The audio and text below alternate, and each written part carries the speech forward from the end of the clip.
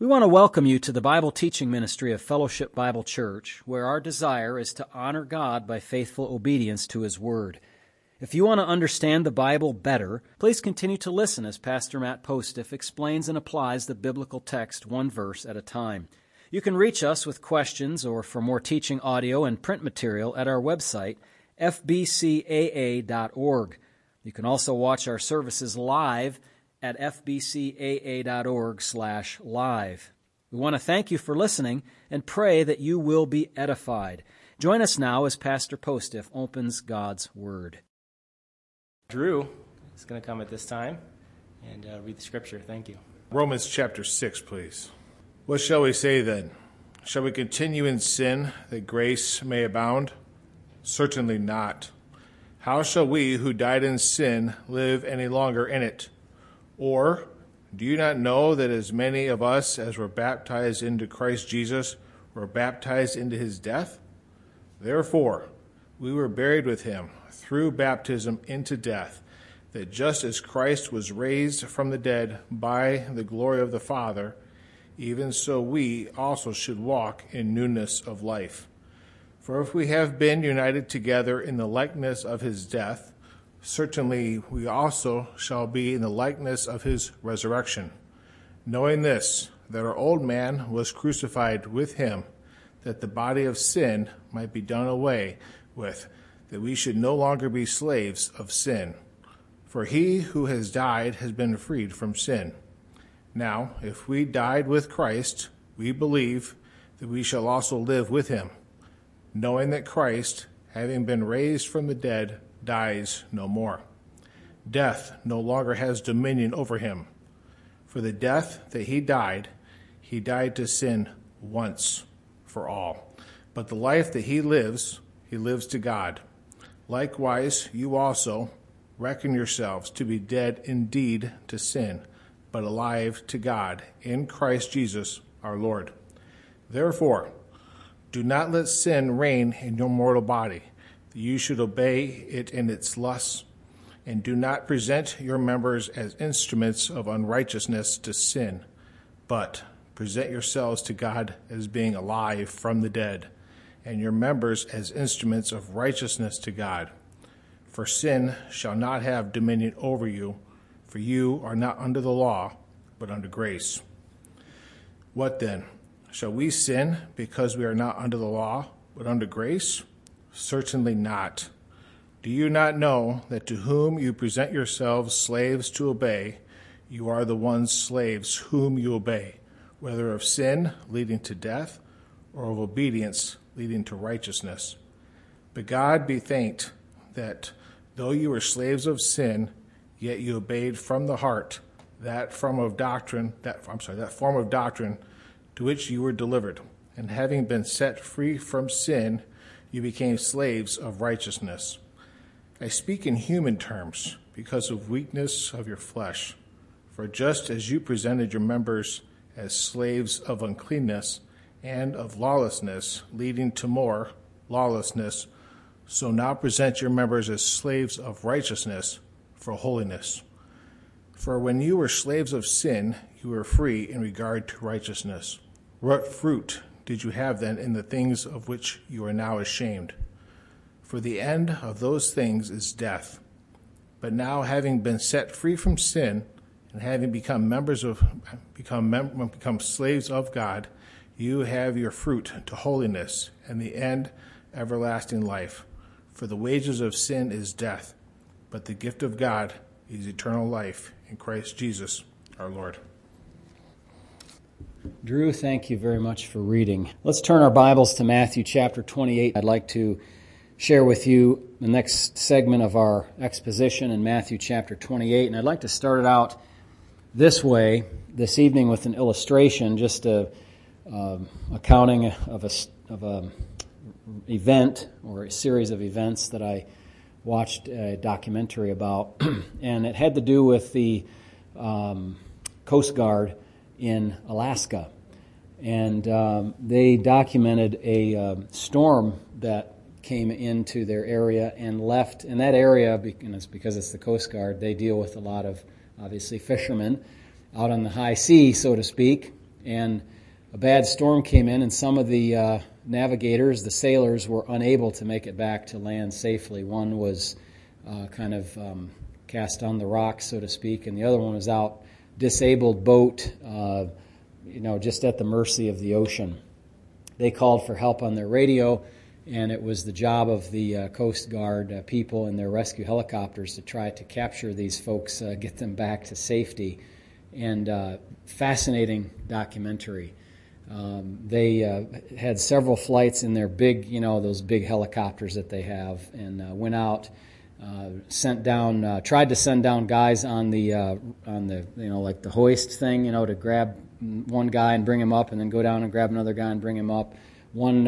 Couple guys were injured, hypothermia. They couldn't hold on to what they need to hold on to, so they had to put them in stretchers. And at first, they couldn't drop down the line to get them because the wind was so bad that it was taking the line and the little thing at the end of it and swinging it back. They were afraid that it was going to get up into the rear rotor, and then they were toast if that happened. So they had to reel it back in and go back to base and send out another crew, and then send out another crew.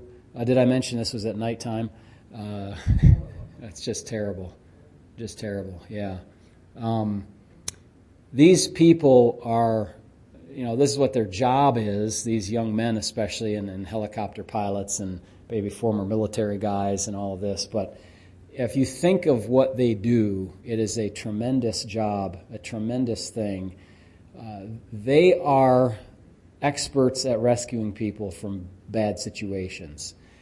The end of this story was good. They got everybody back, although these people had harrowing hours upon hours on the open sea and, frozen half to death, so to speak. And they finally got them back and got them warmed up and get some hot liquid into them and start reviving their souls. They run a rescue operation. We need to see the church as more than a social club, as more than a place we gather once in a while.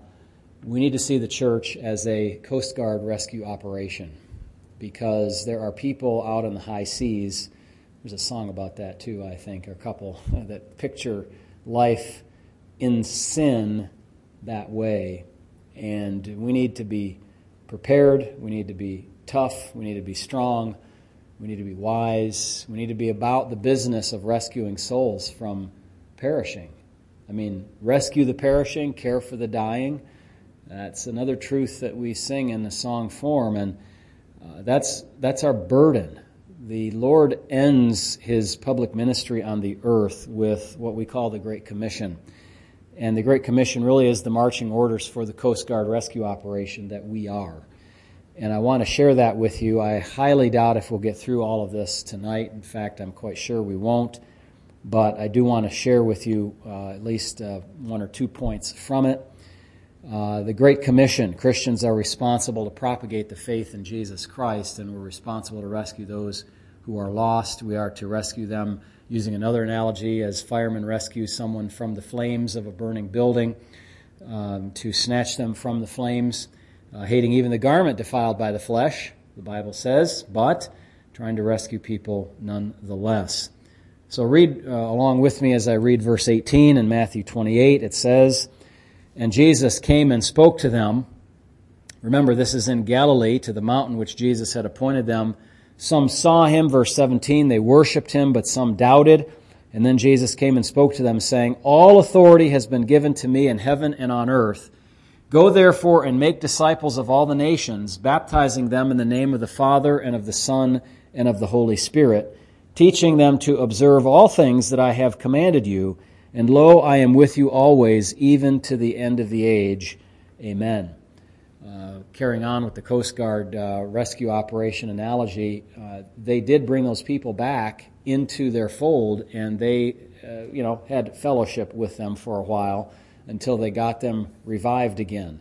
And then they went on their way. Well, the church is kind of like that, isn't it? We come midweek, we come on the weekend, we gather to be refreshed, to be revived, to enjoy fellowship and edification and be strengthened, trained, so that we can go out and do more living and more rescue work throughout the week.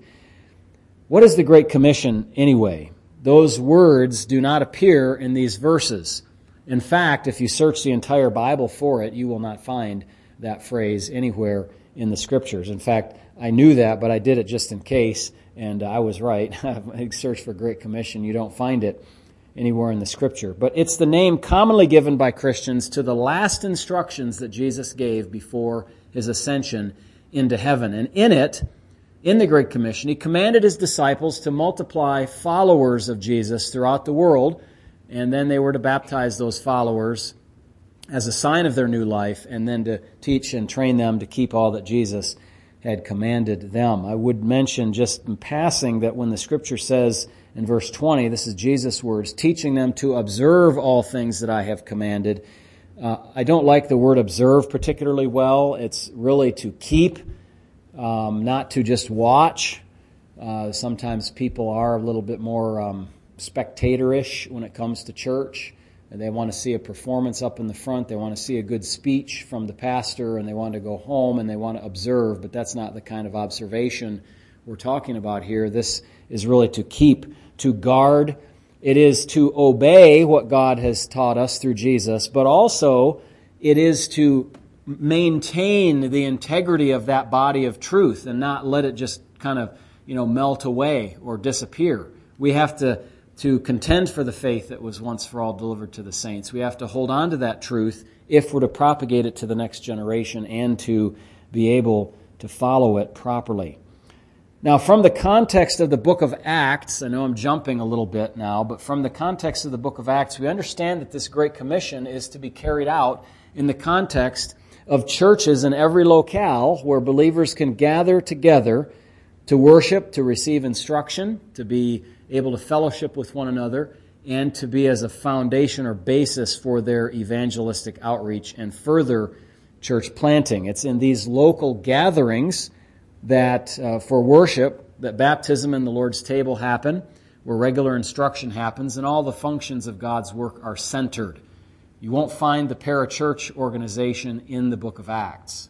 There is no such thing in the book of Acts. That's an invention later. It may be helpful. Sometimes it's not so helpful, but the work of God centers around the church, and so we're careful to focus our attention on the church ministry, and parachurch organizations should really only exist to come alongside and assist the church in carrying out the church's ministry, not to be their own kind of ministry. So it's clearly the case that local church-centric ministry is God's program from the book of Acts, from the example of the apostles in the history of the early church. And since, on another note here, since the Great Commission command is itself part of that body of all the teachings that Jesus gave to His disciples that they are to train others to observe and to keep, guess what that means for us? That's kind of a circle, sort of like we're in that. It's Jesus tells to train us in everything, and then we're to do that, and we're to do that, and they're to do that, and then generation to generation, all the way down to us, and then to the following generations. And so it's not just incumbent upon the apostles to go and be missionaries or evangelize the world. It's incumbent upon all their followers and all of their followers and all of their followers all the way down to us. So just in the same manner as the first disciples did, we do as well. Now, it would serve us well, I think, and we'll do this just now, to read the portions of the Great Commission in all the Gospels and a bit of the surrounding context. Now, I have a handout on the church website. I didn't print it. It's actually an 8.5 by 14 legal size kind of paper that is a little more difficult to print for you, but you can look at it very well on your screen and see a color-coded parallel, if you will, or harmony, not really a harmony, but just a parallel showing Matthew, Mark, Luke, John, and the book of Acts, and the text that I selected as being relevant for the Great Commission. And I'm actually going to, when I read this, I'm going to share with you a couple of portions that you might be surprised about that I would include them. But let's see what those look like. I don't include all of the text in my handout, especially John chapter 20, because it gets kind of lengthy, and some of it doesn't seem to be as directly applicable to the Great Commission. For instance, like doubting Thomas is there in John 20, and that doesn't seem to be like totally pertinent to the Great Commission. However, I could find a pertinence there, because when we go out and preach the gospel, we're going to get a lot of doubters. Now, the Lord said, "Blessed are those who have believed even though they haven't seen." And so, in a sense, we've believed and haven't seen, so we kind of come under that little section there, if you will, and say, hey, thank you, Lord, for putting a special blessing on those of us that have believed, even though we didn't have to see the marks of the nail prints in the hands and feet and the poke in the side that the Lord received. We trust based on eyewitness testimony that those things are true, and we trust based on transformation of lives that we've seen that is true as well. The reliability of Scripture, the historical testimony of the church, a number of other things too, but we don't have to have seen the Lord to believe in Him. I'll give you another example. I'm going to include in this reading John chapter 21, a good portion of it. And in John chapter 21, the Lord confronts Peter and asks him, "Do you love me more than these?" And we've talked about that, what that means before. But for the purpose of the Great Commission, I want to call that to our attention, because if you look at what Jesus is telling Peter to do, what is He telling him to do? Feed my lambs, feed the sheep, tend the lambs. And Peter picks that up, and he talks about it in 1 Peter chapter 5. He says, "I'm a fellow elder." He says to shepherd the flock of God that's among you, not as overseers with compulsion, but rather eagerly, not for greedy gain, and that sort of thing. And he's telling us that, in fulfilling what the Lord told me to do in John chapter 21, I'm actually carrying out the Great Commission. Because if you notice in Matthew, the Great Commission is not just go and make disciples. It's go and make disciples and baptize them. We made the argument briefly that this happens in association with local churches, and then train them in everything that I've taught you. Well, where does that happen? That doesn't happen on the internet. It doesn't happen through college. It happens in the church, in the life of the church, from the wee little ones all the way up through all the age groups, and the training is happening here. We don't have to have an accreditation, an accredited institution. Nobody accredits the church. Jesus Christ accredits the church. There's not an association of Christian churches that comes in and says your syllabus is good and you have all the objectives right and your library's right and you have your grade book in order and all that sort of thing. We should have some of that quality checking, I would say, in some churches, and even in our own it would be good to think in that kind of regard to do things with excellence. But we are here to preach the gospel and to carry on the Great Commission, which, as I'm trying to say, is more than just evangelism, far more than just evangelism. And Peter is kind of exposing that to us in John 21 and in 1 Peter. Jesus also teaches about the kingdom of God in these passages. And so that kind of blows your mind, because most of us kind of just put that aside and say, well, that's a different thing. I can't handle that. My circuits get blown when I think about the kingdom of God and how it relates to the church and all of that. And then he also talks about the resources that the disciples have attending them when they carry out the Great Commission. Primary among them, he says, you go into Jerusalem and you wait for what? The Spirit of God to come down, and you will receive power. And in that power, and we saw that, in Acts chapter 2, and we've read that before, that they received the gift of the Spirit of God. They were enabled to speak in other languages so that they could preach the gospel of the wondrous works of God to others in their non-native tongues, and pass that along to other people. So the work of the Spirit of God was there. But let's turn to Mark chapter 16, Mark 16, and just look at each of these portions in turn. We've read Matthew. Now we're going to read Mark 16. And I'm going to start in verse 15, and I'm going to I'll read this and then I'll make a comment on it. I think that's how I'll do it. It says here, and he said to them, go into all the world and preach the gospel to every creature. He who believes and is baptized will be saved, but he who does not believe will be condemned. And these signs will follow those who believe. In my name they will cast out demons, they will speak with new tongues, They will take up serpents, and if they drink anything deadly, it will by no means hurt them, and they will lay hands on the sick, and they will recover. So then, after the Lord had spoken to them, he was received up into heaven and sat down at the right hand of God. And they went out and preached everywhere, the Lord working with them and confirming the word through the accompanying signs. Amen. Now, some of you are probably familiar with the Gospel of Mark. The ending there after verse number 8 is questionable as to its place in the original text. And I do share that question mark in my mind. I will freely admit that.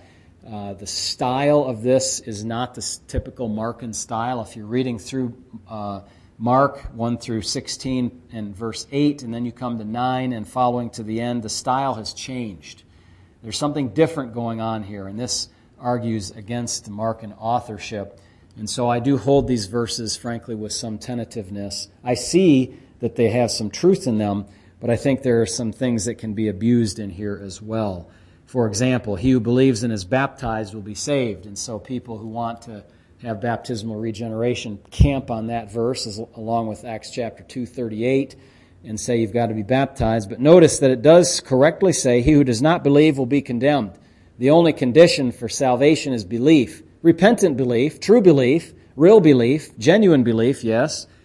But baptism is what follows belief and gives demonstration to that belief. And then, of course, those who are in the, whatever generation of charismatic movement we're in now. What are we in now? 4th generation or something like that? 5th? Who knows? But they want to have all this casting out demons and speaking in tongues and taking up serpents, snake handling, and drinking things that are deadly and all of that. We know that some of those things were illustrated or exampled in the book of Acts. Some of them, were not. We know that, of course, healing was done quite frequently. Drinking anything deadly, serpents. We know Paul was bitten there on Malta and didn't suffer any serious harms. But to take this and import it into the church age today, when the Scriptures are very clear that the miraculous sign gifts have ceased, is totally inappropriate. So we hold this with caution. But we do note that the text correctly says, go into the world and preach the gospel to every creature. And of course, creature is limited to human creatures. We don't preach it to our pets, Cats and dogs can't be saved.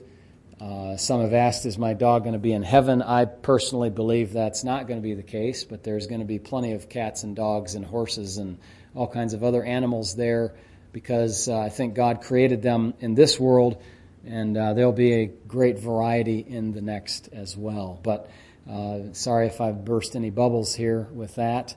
I just can't prove that, there's any kind of resurrection of animals. People, yes. It's appointed unto men once to die and then the judgment, but we don't see that for animals. And that kind of makes sense because of the nature of what an animal is. But not a being that has, not made in the image of God. So that's Mark's rendition of it. Let's look in Luke. It's a little more extensive here in Luke. There's no textual variations here that are of significance like there were in Mark. In Luke 24, verse 46, Luke 24 and verse 46, it says, Then he said to them, Thus it is written, and thus it was necessary for the Christ to suffer and to rise from the dead the third day, and that repentance and remission of sins should be preached in his name to all nations, beginning at Jerusalem. And you are witnesses of these things. Behold, I send the promise of my Father upon you, but tarry in the city of Jerusalem until you are endued with power from on high. And he led them out as far as Bethany, and he lifted up his hands and blessed them. And it came to pass, while he blessed them, that he was parted from them and carried up into heaven. And they worshipped him and returned to Jerusalem with great joy. And they were continually in the temple praising and blessing God. Amen. I mentioned about worship of Jesus on 2 separate messages in the last couple of Wednesday nights, I think it was. And that verse was either in my list or should be in my list if it wasn't already. But notice that these things had to be fulfilled the way that they were written, in verse 46. And he says it's necessary that repentance and remission of sins should be preached in his name to all nations, beginning at Jerusalem. This verse, among others, is one of the reasons why I just am so mystified when people say that repentance is not part of the gospel. It's part of the Great Commission right here. Just because it doesn't say it in Matthew doesn't mean that it's not part of the message. Matthew just recorded a part of the speech of the Lord. Luke recorded some of the other parts of the speech of the Lord in his last instructions. And so repentance is preached, and remission of sins is preached. Notice, does it say there that faith is preached? No. So somebody might say, if they weren't harmonizing all the passages together and giving the true context, they might say, well, you don't preach faith, you just preach repentance and remission. Well, of course, you can preach. In fact, Matthew's gospel doesn't mention faith either. It says make disciples. It doesn't say tell people to invite Jesus into their heart and they'll be happy. Happy all the day and all that sort of stuff. It doesn't say that. But we are called to preach repentance and remission of sins in the gospel. And then, of course, he says you are witnesses of these things to the world. Gives the resource here. The Spirit of God is coming. You're to wait for that. This is just an instruction relevant to the first century disciples, just the ones there who were on the Mount of Ascension, and they were to wait until they were given that ministry of the Holy Spirit. And then, of course, the Lord ascends. And our purpose is not to really focus on the ascension tonight. All right, then John. Let's turn to John chapter 20. I hope you see it's important that we read these portions so that we can kind of put everything together in our mind as to what the Great Commission is in total. In John 20, I'll read first several verses starting in verse number 21. John 20 and 21. This is the first day of the week, the first day of the resurrection of Jesus. In the evening, he comes and sees the disciples. They were in a room where the doors were shut. They were fearing the Jews. And it says in verse number 21, so Jesus said to them again, peace to you. As the Father has sent me, I also send you. And when he had said this, he breathed on them and said to them, receive the Holy Spirit. If you forgive the sins of any, they are forgiven them. If you retain the sins of any, they are retained. Now, don't let your curiosity get you off track. I will talk about that retained and forgiven language later on. I don't want to get hung up on it at the moment, but I will just say, hey, file that away for later. Notice that the Lord says, as the Father sent me, I send you. Now, how did the Father send Jesus? Well, people will say, that means that we have an incarnational kind of ministry. And I would caution you, whenever you see that language, incarnational ministry, in missions material or Christian literature, have your ears perk up, your antennas go up, and notice what they're doing. That's kind of a watchword for a movement in evangelicalism that is especially interested in carrying out the social gospel. Why? Because Jesus was incarnated and came among men, and then he was with them, and he healed them, and he cast out demons, and these sorts of things. So they say, well, these folks that adhere to this kind of incarnational model, we must, since Jesus said we're sent as he was sent, there's the likeness is the things he did, that's the stuff we need to do. Well, we can't do that stuff. We can't cast out demons. We're not instructed how to do that, except if you preach the gospel to somebody and they get saved, then the demons will leave them. We don't certainly talk to demons. We don't speak in tongues. We don't heal people with the touch of our hand. Those gifts aren't given today. So we can't be incarnated like Jesus was. Now, the second problem with that view is we're not incarnated at all. There's one incarnation. Jesus was uniquely sent by the Father. So when he says, like I was sent, you're sent, What he really means simply saying is that God sent Jesus. Now that was implemented with an incarnation. The Son of God took on human flesh and dwelt among us and all that stuff. Miracles to authenticate him, perfect life, died on the cross, rose again from the dead, became our substitute and all of that. But he was sent by the Father. Now, he's in the place of authority, and remember, all authority was given to him. Now he sends us. Now how does he send us? Well, we get saved, we join a church, we start ministering in the church, we find out what our gifts are, we hone those gifts, we practice them, we encourage one another, we teach the Word if that's our gift, we exercise faith if that's our gift, generosity if that's our gift, administration if that's our gift.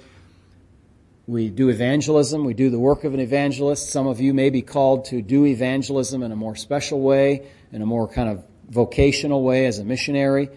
Some of us will be called to be pastors, deacons, whatever. That's how we're sent. We're sent within the capacity that God gives to humans today to minister for Him, of course, with the power of the Spirit of God working in them. But none of this kind of spectacular stuff like we can do what the Lord did.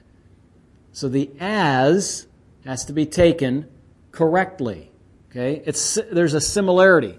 Jesus was sent, we're sent. He was sent to do His thing, we're sent to do our thing. Now, specifically, what is our thing? Preach repentance and remission of sins, make disciples, baptize them, teach them everything. The Lord has told us what our responsibility is. It's very simple. We are men under authority, and we need to bow to that and say, okay, if He says that, yes, sir, that's what our job is. We're unprofitable servants. We just do what we're told to do. We don't try to strive for things. I know people have said, I'd like to have this gift and I'd like to have that gift. Yeah, but what about the gift you do have? Just focus on doing that and be satisfied with it. God's given you that, so use it. Don't be jealous of other people or jealous of a prior age in which they had all this spectacular stuff, like Peter could walk by and people fall, under the darkness of his shadow and be healed and garments taken from him and all that. That's not our portion. What is our portion is what we can do, and we need to be busy about that instead of thinking about what things we'd like to do. So, he talks about the Holy Spirit here as well in verse 22. We'll come to that in a later part of this little series. But at this point, let me take us to Acts chapter 1, because that's the fifth and final portion of Scripture. Turn to Acts chapter 1, please. Again, I hope you're following along. If you have a Bible, if you don't have a Bible, grab one from the back and be following along with us. I'm hoping that you'll see this yourself and be able to kind of replicate.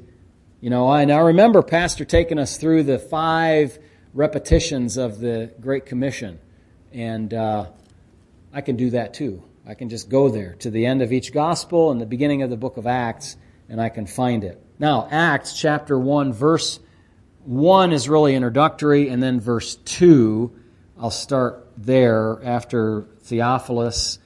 Luke wrote about all Jesus began to do and teach. Verse 2, until the day when He was taken up, after He, through the Holy Spirit, had given commandments to the apostles and those whom He had chosen. Just pause there for a moment and just notice, when He was taken up that very day, so these are the last instructions of the Lord, through the Spirit had given commandments to the apostles. Notice that. These are commandments. These are orders from headquarters. Okay, to the apostles, to whom He also presented Himself alive after His suffering by many infallible proofs, being seen by them during 40 days and speaking of the things pertaining to the kingdom of God. So He, I think maybe it was in fact in Galilee when He told the disciples, the angels told them, He told the women to tell the disciples, He had told them before He even died, go to Galilee after I rise from the dead, and I'll see you there. I think there were bunches of people there.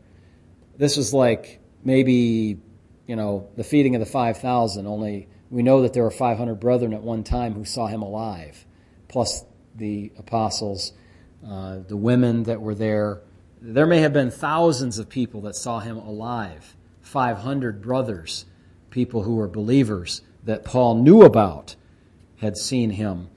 And many of them saw him off and on during these 40 days.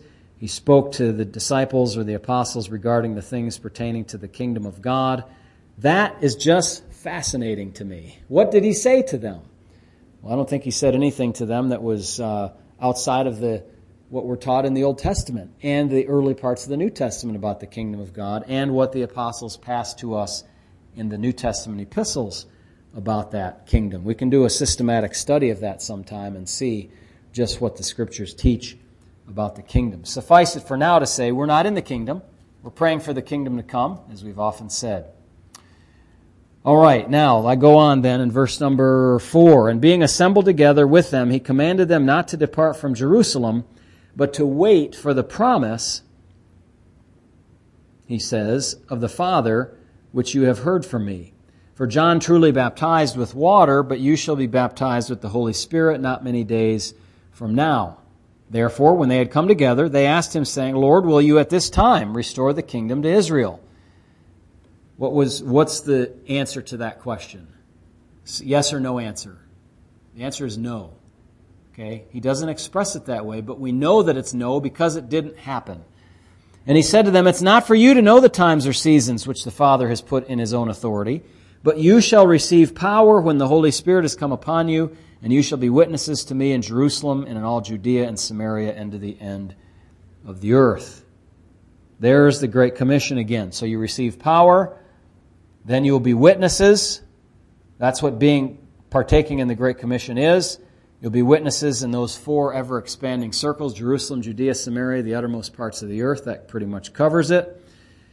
And then it says, now when he had spoken these things while they watched, he was taken up, and a cloud received him out of their sight.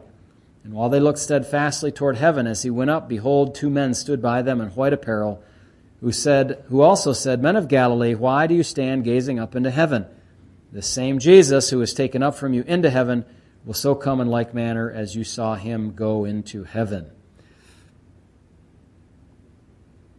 Well, those are the 5 portions of Scripture that deal with the Great Commission instruction. Don't use the word, but they don't have to use the word to teach what the idea that's behind the word, okay, or the phrase, the Great Commission.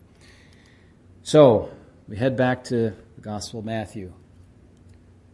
Back to the Gospel of Matthew, chapter 28. If you'd turn there again, we want to focus in on a few verses here.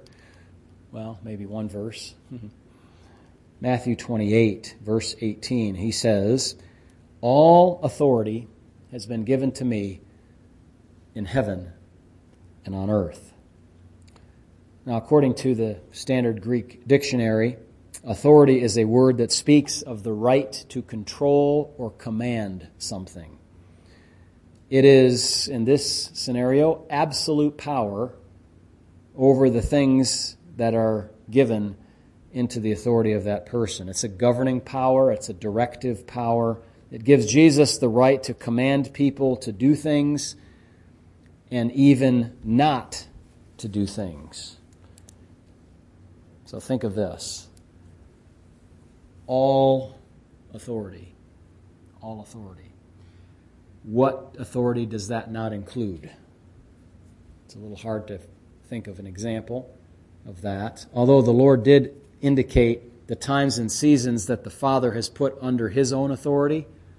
Okay, so he leaves to God the Father those things that are in his basket, so to speak, in his to-do list. And I don't want to, put the other co-equal members of the Godhead in some kind of competition with one another, namely the Father and the Spirit, into competition with Jesus, as if he has more power than them or they're withholding something from them. It seems here when the Lord says, all authority has been given to me, all authority has been given to me. What kind of verb is that? What is the voice of that verb? All you grammarians out there? We have a young man who says that's a passive verb because the subject is unexpressed, or the agent who does the verb is unexpressed. The subject is receiving the action of the verb, is how we could say it. All authority, that authority has been taken and given to Jesus, but it doesn't tell us who did that. Who do you suppose did that? Did it just drop into his lap, Jackson? the authority? Somebody took the authority and it was given to Jesus. Who did that? Probably God the Father. There's not a whole lot of other choices in this, with this question, okay? It probably wasn't the Spirit of God, because He doesn't typically do that sort of thing, as we see from the revelation of Scripture. So, interesting that God the Father is really, we could say, he's not technically the subject, but I say he's the subject or the agent of the passive verb has been given. Okay? Did I make that clear, Jackson? I got the grammar sort of so you can understand it. So He is the one, God the Father is the one from whom Jesus received that authority. But God the Father so completely invested authority, the right to command, to direct, to govern, to rule. He so thoroughly invested that authority in Jesus that Jesus can say, I've got it all. The Father's delegated it all to me. Now, if you think back to Matthew chapter 4, there was a time in which Jesus was offered this kind of authority before. The devil offered Him, if you fall down and worship me, I will give you the glory of all of the kingdoms that He had just shown him by taking him up on a mountain, showing him the kingdoms of the world. You might, interestingly, think about what were the kingdoms in the world that were presently active at that time. What were the world empires? Of course, Rome, in that, when Jesus was 30 years old, and about 28 A.D. or whatever, there was Rome. What was in the Far East? What was over here in the West, in this hemisphere? You might think about that sometime. All of those kingdoms will be yours.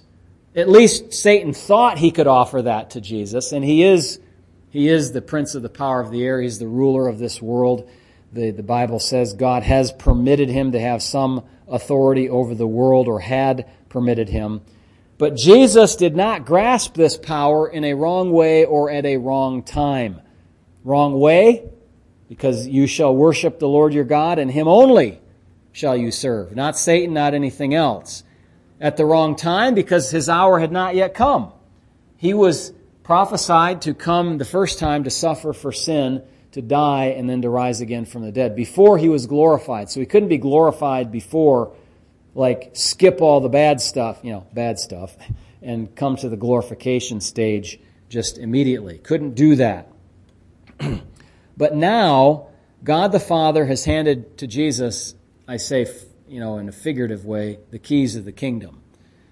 We know about the keys from Matthew 16 and all that. I'm using it in a slightly different way, but if you think about it like in terms of Revelation, He has the keys of Hades and of death. What is the figure of keys is the figure of power, isn't it? Authority.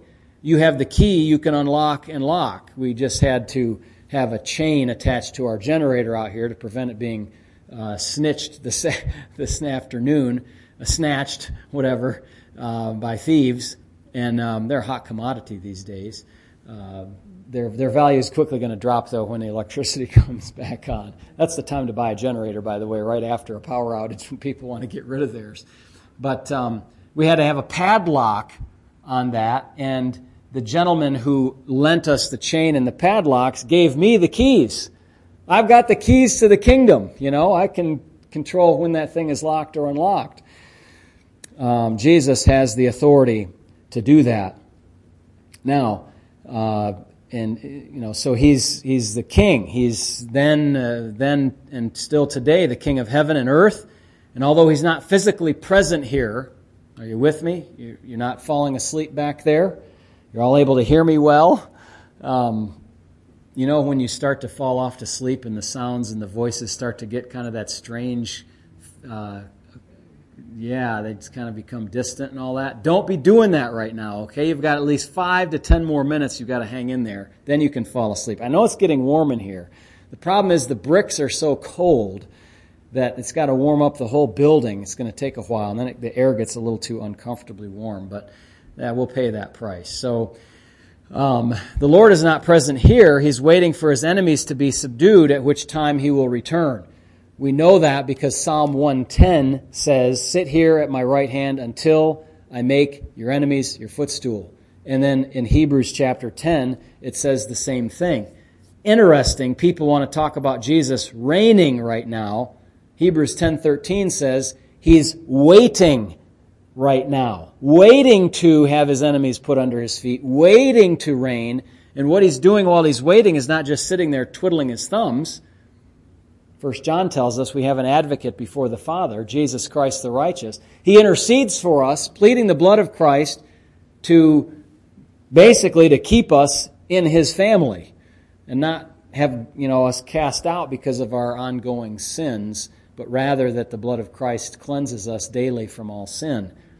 What a tremendous truth that is. So He's not idle while He's waiting, but He's certainly idle in the sense that He's not reigning on the earth. When He comes and He reigns on the earth, everybody's going to know it. There's not going to be any, I wonder if Jesus is reigning now. You go to Jerusalem and you'll find Him there, and the world will be filled with the knowledge of the Lord as the waters cover the sea, one of your favorite verses. I like quoting that. It's a very poetic expression of how the Lord's reign will be over the earth.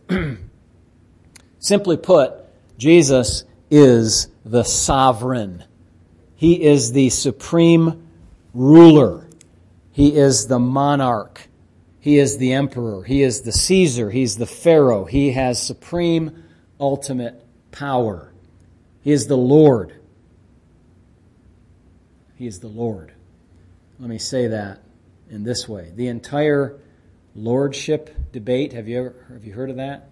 The debate about lordship salvation, all of that. It kind of engulfed evangelicalism the last 2 generations.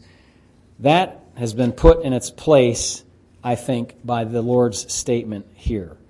If you try to say, now many people who believe against lordship salvation will say, well, of course He's Lord. It's just kind of, practically it's kind of optional to believe that or to practice that.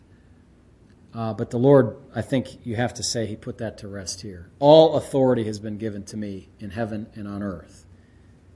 Now, obviously, when we talk about this debate about lordship and lordship salvation, obviously being perfect or doing works of perfect submission to Christ is not required to be saved. Why? Because salvation is by grace through faith.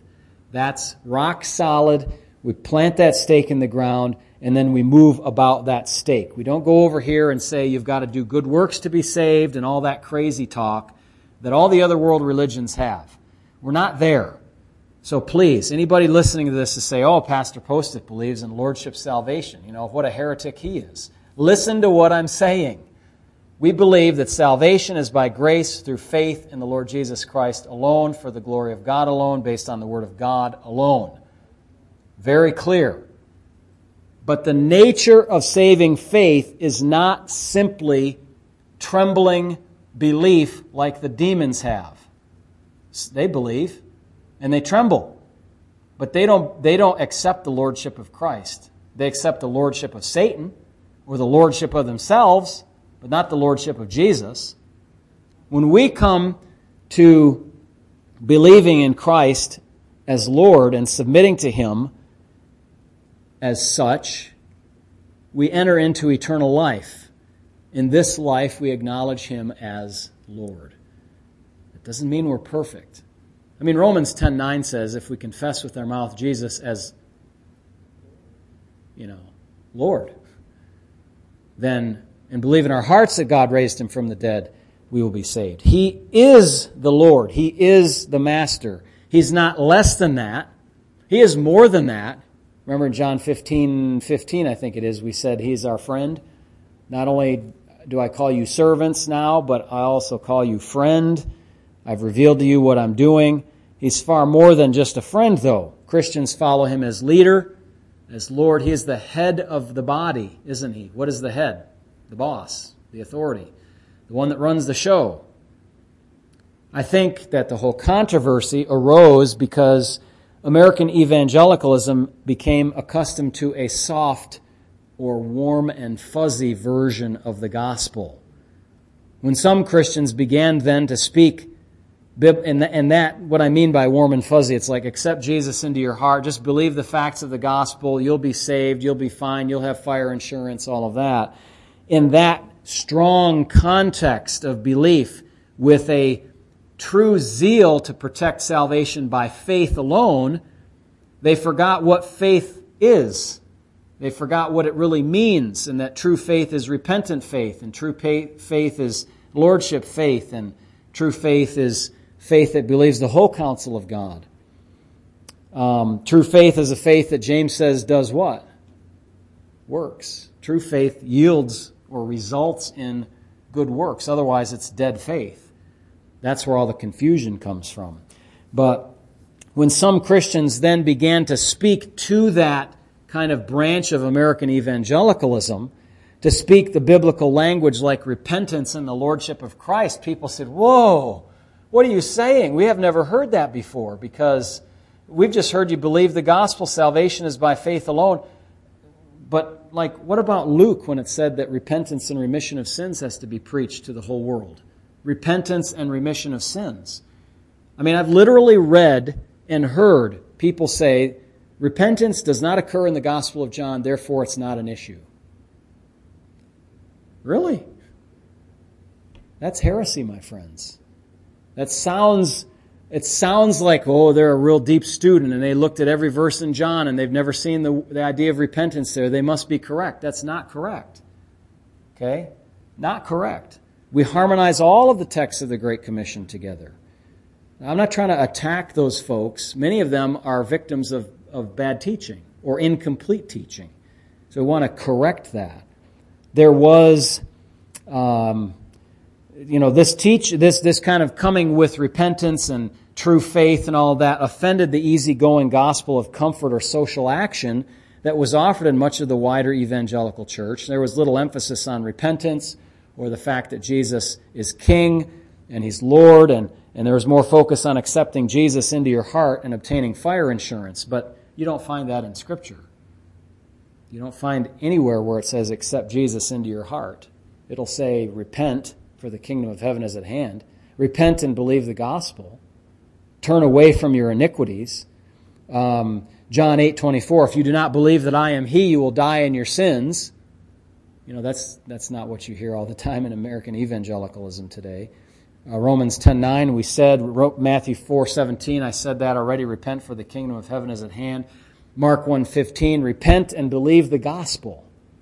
Or Acts 17:30, this really rubs people the wrong way. God commands all people everywhere to repent, because He has appointed a day on which He will judge the world in righteousness by that man whom He has ordained. Obviously, that's Jesus.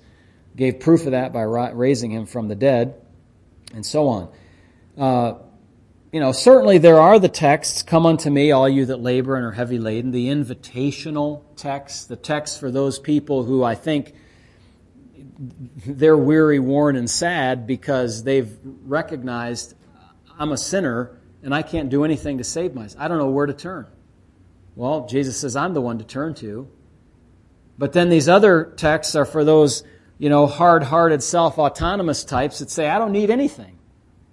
Well, you're going to have to deal with the fact that the God of the universe has invested all authority in the Lord Jesus Christ, and He is commanding you to repent. Now, you can decide you're going to obey that command, or you can decide I'm not going to obey that command, but you just be ready to take the consequences when you do that. Jesus, let me just say that another way. All of this is a matter of authority. All of it's a matter of authority. Are you your own authority, or is Jesus your authority? Most of humanity says, I'm the authority. And I decide that I want to follow this guy or that religion or this idol or whatever. I'm the chooser. What that does is it actually makes them the little God. I'll choose what I want to do. I'll choose what I think is right, as opposed to submitting yourself under the authority of God, who says, repent and believe the gospel. You must abandon your self-authority and come under God's authority. Plain and simple. Jesus is exalted above all things. He's seated at the right hand of the Father. And His authority is foundational to the Great Commission. Let me share a couple of other verses, and then next time we'll get to that foundational aspect of His authority to the Great Commission. I'll just take you to a couple of verses like Acts chapter 2 and verse 33. where the Scripture says, therefore, and this is about the exaltation of Christ now, being exalted to the right hand of God, and having received from the Father the promise of the Holy Spirit, He poured out this which you now see and hear. And so when I'm wrapping up this segment of our discussion about the lordship of Christ, His authority, I'm trying to get you to see in the Scriptures that God has exalted Him to the highest place. Acts chapter 5, verse 31 says this, Him God has exalted to His right hand to be Prince and Savior, to give repentance to Israel and forgiveness of sins. Boy, that sounds a lot like the gospel we read before, repentance and remission, repentance and forgiveness. It's the same thing. Or Ephesians chapter 1 and verse number 20. It says, this power, this wonderful power of resurrection which He worked in Christ when He raised Him from the dead and seated Him at His right hand in the heavenly places. 2 more verses and then we're done. One is in Hebrews chapter 8 and verse number 1. Now this is the main point of the things we're saying. We have such a high priest who is seated at the right hand of the throne of majesty in the heavens. Is that a place of power or what? And how about this? Maybe you're tracking with me and you're saying, Pastor, why aren't you sharing with us Philippians chapter 2? Which says this, therefore God has also highly exalted Him and given Him the name which is above every name, that at the name of Jesus every knee should bow, of those in heaven and of those on earth and those under the earth. Does that sound like all authority has been given from in heaven and on earth? Absolutely. And that every tongue should confess that Jesus is Lord, to the glory of God the Father. Well, that buttons up the case, my friends. All authority has been given to me in heaven and on earth. Next time we're going to look at how this authority is foundational to the Great Commission and just have a few points about that. We're going to look at what the assignment of the Great Commission is after that. Then we're going to look at the assurance of the Great Commission. And if the mood strikes me, I'll carry on to a fourth section, which is the resources of the Great Commission. Very important, the resources, the assurance, the assignment, and the foundation of the Great Commission. This is, well, we have to spend time on it because it's the Lord's last instructions, and it's kind of summarizing what our business is to be doing while we're here. Not just coming to church. We struggle. Come to church even if it's a little cold inside, or come even though it's a little inconvenient, or we don't have all the comforts and all of that sort of stuff. Man, friends, if we're struggling with that, forget that. Just struggling on a regular Sunday or a Wednesday night prayer time to get people to come, we're not even close to this. It's kind of sad. And this is the burden of the pastor's heart. Every pastor, whether it's a church exactly like ours or not, it's funny. You have churches who are not exactly in our orbit, but you talk to the pastor, they have the exact same problems that we have, the same burdens for their flock. They might believe a little differently about, baptism or this or that or church polity or something like that, but they're all dealing with the same kinds of problems. Some of them much, much more difficult than what we've had to deal with. I guess what I'm trying to say is we need to get back to this because, we're not even close if we're saying, well, I'm the boss. The Lord's the authority. He's in charge. And so church isn't a social club. It's not just a gathering place. It is a place for us to be encouraged, edified, taught. But it's also a Coast Guard rescue operation where we're to go out and we're to make disciples under the authority of heaven given to Jesus. And that's the operational thing on this earth. No federal government can interfere with this authority. No accrediting agency can tell us you can't exercise that authority. We have that authority. I hate to be contrary, but when the governor tells us we can't meet for church, we say, I don't know where you think you're getting off saying that. But stay in your lane is how we say that today. Your lane is the government lane. Our lane is the church lane. You stay out of our lane. We're going to worship God if we please to worship God. Okay? And that's just how it is. So join me in prayer, please. Heavenly Father, help us not to be cantankerous, but to be firm in our beliefs. Help us to exhort one another, and all the more as we see the day approaching. Lord, we have a big job to do. It's called the Great Commission. We have a foundational authority for that job, and that's because the Lord Jesus has been given all of that authority. Lord, help us today, I pray. Live the way that we ought to. Carry on the Great Commission as we ought to. Be serious about the things of God, and not let things distract us from that or take us away from that. Focus on what the Lord has asked us to do. Well, thank you in Jesus' name. Amen. Amen.